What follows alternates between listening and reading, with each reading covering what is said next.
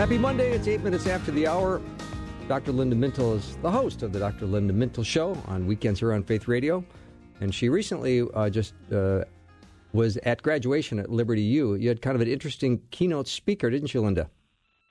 We did. It was quite the day. I think I met my colleagues at 5:15 in the morning to make sure that we would get there in time for security. So it was quite a long day. I had a daughter who graduated with her master's, but that didn't end until 6:30 at night. So it was quite the day. What an exciting day, though.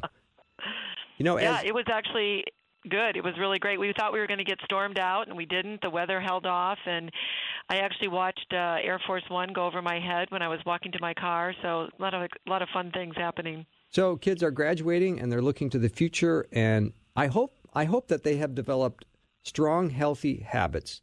They've learned to manage their emotions and their thoughts and their behaviors. Can we talk about some things that mentally strong people don't do? Yeah, there was a great blog on this by a lady named Amy Morin who wrote about that. She had 13 things that mentally strong people don't do, and I think they're really good for us to think about in terms of what does take us down a negative path in our thinking.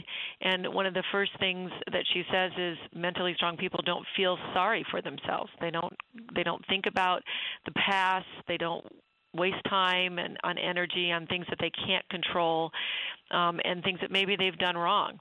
And one of the things that is said always at a graduation is don't be afraid to fail, don't be afraid to make mistakes, and don't be afraid to look at those mistakes and learn from those mistakes. And that's really important when you're going forward in life, because you are not going to do everything correct. You're going to have to take a few risks here and there and try things. And when you do try something, if you just think, oh, this was terrible, this was wrong, and you do what psychologists like to say, ruminate on your mistakes, you get to a mentally negative place, and it isn't good for pushing you forward. Okay, what about another thing that mentally strong people don't do is they don't give away their power, and by power that means we're not going to let somebody dictate how we feel. Okay, my boss made me feel bad, and I'm going to stay in that zone of feeling bad. Boy, this is just such an important one, Bill, because I have said this to my children probably every year of their life, from the time that they were in grade school to the brutal years of middle school where they're getting teased and, people are bullying each other, and there's a lot of difficulty during that time, high school.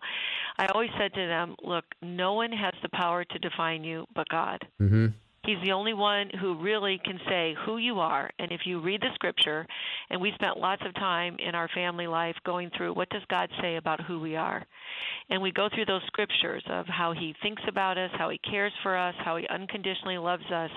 And then I would always tell them, don't give other people the power to decide who you are. And no matter what other people do to you, the only thing you have control over is the way you react to those people.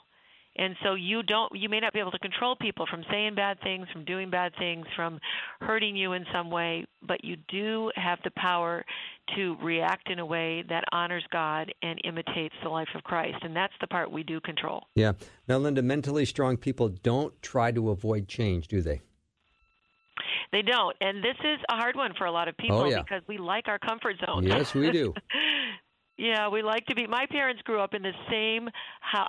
They lived in the same house for 67 years. Wow.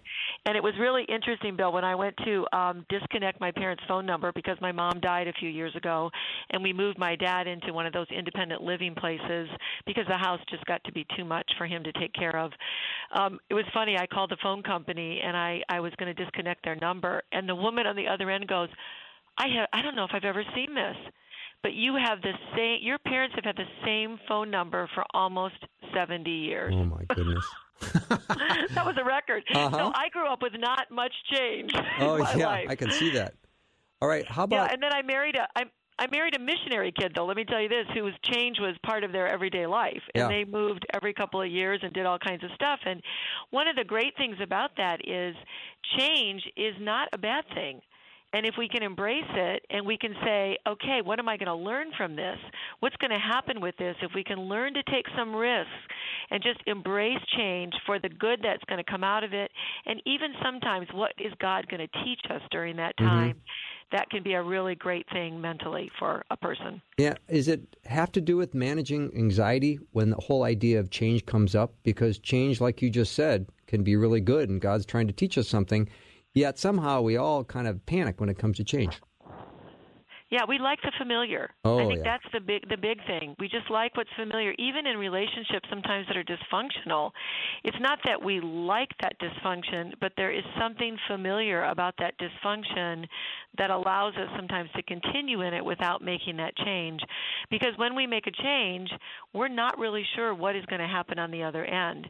And that's that whole business of feeling like you're losing control over what might happen, and you're moving into the unknown.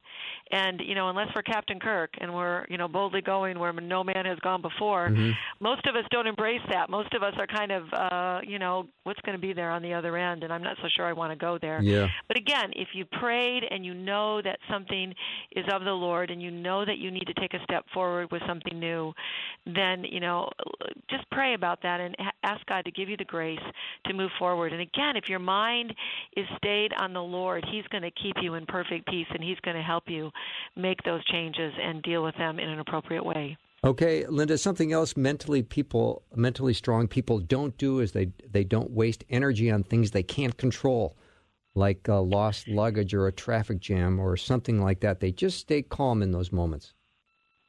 Yeah, and that really has a lot to do with, I think, emotional intelligence, and that is a whole topic in and of itself. But that's really when you're quite aware of your emotions and you don't let your emotions control you. You have some control over your emotions. So again, it's that whole idea of, things maybe aren't going to go the way I want them to, but if I can just roll with those things that happen in my life and not get so upset with the guy who just cut me off on the highway, then maybe I'll be able to stay calmer, to have a little bit more peace in my life and not be so stressed. Mm-hmm. So I think it's getting at that whole idea of just letting life kind of progress, and don't waste all this energy in the what ifs, because the what ifs are the anxiety producers in our life. Mm-hmm. Linda, I want to, after the break, touch base with a couple of more of these ideas, and then I want to get to the blog you wrote this morning. So we'll take a short break and be back more with Dr. Linda Mintle in just a minute.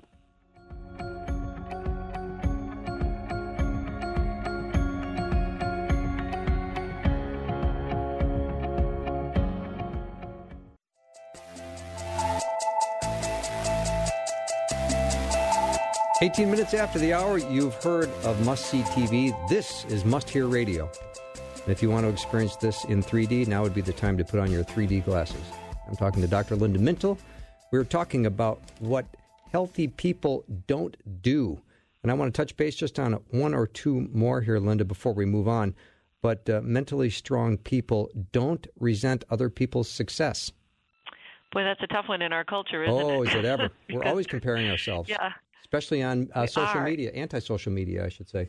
Yeah, and you look at all these shows on television that talk about having a bigger house and having this and having that, and all the materialism that we all face, and yet with that we tie that to success, and we don't always think about success the way God defines success, which might be having a strong family, which might be putting into your children eternal values, which might be being kind to the person who is on the corner who doesn't have any food that day or doesn't have a place to go. Mm-hmm. Those are measures of success that we don't seem to envy with people. We tend to go into the materialism that people have. And James is really clear, as so many other books of the Bible are, about not envying and not coveting what other people have. In fact, it was one of the original commandments. So we have to be very careful of that, and we know from a mental health standpoint that if you don't envy other people's success and you have a peace about what God is doing in your own life, and you learn to be content, as Paul told us to be, in all things, that's a much better place in life to be. Mm-hmm. Another thing mentally strong people don't do is they don't dwell on the past. That's a toughie, too. It is, because a lot of times our past does influence us, and it is part of the way we respond in the present.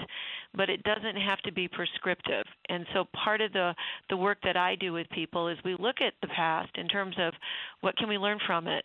What are the patterns of behavior that we've brought in maybe from our original families or from the way that we've been working with people? And what do we need to change about that? But to go back and to just dwell on things, mistakes you've made, bad decisions you've made, the way people have hurt you, the terrible things that maybe have happened to you, you need to work through those things and resolve them, and you need to forgive people, because we know that if you don't forgive, then what's going to happen is you're going to develop a root of bitterness, which is going to affect you not only in your mental health, but in your physical body and in your spiritual health. So mentally strong people do not dwell on the past. They look at that, they learn from it, they move forward, and they appropriate God's forgiveness and His grace in their lives, and they give that grace to other people as well. When we talk about mentally strong people, Linda, I always want to start with the premise that we're mentally strong because we're equipped in Christ. And that's what gives us the opportunity and the chance to be mentally strong. And these are some of the effects of having mental strength. But it also says mentally strong people don't feel like the world owes them anything. Yeah, which is, again, kind of an interesting concept in a culture where we're told on a daily basis what we deserve, that we deserve this, we're entitled to this. You and I have had conversations about entitlement and narcissism in our culture because of the way we feel we deserve to have everything that we want, and we want it immediately. Yeah. So again, if we look at the scriptural basis for that, we don't deserve anything, and it's by God giving us His Son Jesus and Jesus going on the cross for us that we are even given anything, including eternal life, because of Him. So if we keep the right perspective and we understand that we don't deserve a thing, but yet God has richly blessed us and given us every good gift. Scripture says every good gift comes from the Father above. Then we stay in a humble position, and we don't go into that negative thinking about deserving and being entitled. I just want to wrap this up, and I want to get to your blog, but mentally strong people don't expect immediate results. I think that's kind of a big one, because we live in instant gratification society, and we want what we want when we want it, and we want lots of it, and we want it now. And technology doesn't help us with that, does it? No, it really doesn't. Because we're able to get things at the click of a button. I train medical students, and I'm just thinking of the difference of when medical students in the 80s would have to go to a library and look something up, and even the really old days where we had microfiche. Now I'm going to really date myself with that at libraries, but now you can be in the middle of a consult and you can click on your up to date. You can get an answer to anything. Right. Immediately. And so we're so used to having that immediate gratification, which is actually changing the brain, Bill, and that is, it's not changing it in good ways, this constant logging on and being wired to everything that we can get instantly. And again, we think about these old adages of good things come to those who wait, and to have patience, which is one of the fruit of the Spirit, to be long-suffering and to be patient. This is what builds our character. This is what brings us to a point in life where we can endure difficulty in the future. So mentally strong people don't expect immediate results. They know that they have to work and they have to wait for things. And especially from a faith perspective, we have to wait in the timing of God's timing, knowing that His timing is always best. And most of the time in my life, that has not been an immediate answer to a lot of things. Linda, I want to kind of wrap up our time talking about these fidget spinners. They're the big talk. They're all over right now, and it's on the top of many parents' minds, because they say that there's some scientific advantage to using them, because they can help calm down kids that have ADHD and make them less distracted. To me, it doesn't seem like it's less of a distraction. It seems like more of a distraction. Your thoughts? Well, it does, and in talking to teachers, it's really funny because they make this low kind of whirring sound, and you get a whole bunch of them going in a classroom, and it is distracting. Plus, it's just distracting to have anything that's kind of like a toy in a classroom that kids are fidgeting with. I mean, let's just be real. We're already dealing with high distractions anyway with all the things that kids can bring into a classroom, and then to add something like this just seems like kind of a no-brainer of this is probably not a good idea. But I did look at the science, Bill, and that's the important part. And I looked at places like Duke University, and there's a leading autism expert at Mount Sinai Health System in New York City. And there really, at this point, is no evidence that using these little gadgets calms down a child. And in fact, when you think about something like ADHD, that fidgeting that ADHD kids do, and anybody who has a child with ADHD or has seen a kid in a classroom or anywhere knows that they're restless, they're moving. But part of that movement, that physical movement, we think is doing something to the brain in a good way and helping them with their focusing tasks. And when you outsource that into some little gadget that you're just touching and it's not your body movement, it's not the same thing as a coping mechanism of helping a kid calm down. So I don't think at this point, from everything I looked at, there isn't any evidence that these things are really going to help. Now, I know that parents who have kids with ADHD are always looking for something to help them, and so there's a lot of anecdotal stories online about this helped my child. But we got to look at the evidence. I'm a scientist. I try to look at what the evidence says. And right now, I would say it's a fun toy, but the better thing is to get your kid out there and get them active and get them running and playing. If you want to do something in schools to really help kids, bring recess back. That would be the best help of all. For sure, yeah. Bring King of the Hill back at recess. Yeah. Yeah. And then what about when kids work their grandparents going, hey, Grandma, Grandpa, get me one of these fidget spinners. And all of a sudden the parents are going, no, it's not a good idea. And so it is important to get an understanding that this is not scientific and it might be a fun toy, but it might not be helping your grandson or granddaughter or child that has ADHD. Yeah, and in fact, we have some cautions that we have to look at in terms of what it may do to the brain in some kids. So we have to be really careful to put those kinds of expectations on a product that really hasn't been tested or developed from that point of view. And again, I just caution people, it's probably a toy, a fad toy. It's probably going to come and go. Interesting, when I looked at the background of this, it's been around for a long time. Nobody has picked it up as a fun little device until now. So if it was that great and that important, I'm kind of thinking that somebody would have discovered it a long time ago as intervention or help for mental issues. Some smart marketer. Thanks, Linda. All right. Great to talk to you. Yep. All right. You too. Bye-bye. Yeah, thanks. We're going to take a short break. Here's some news, and then we're going to have Dr. Richard Land weigh in just a minute. Be back in a couple of minutes.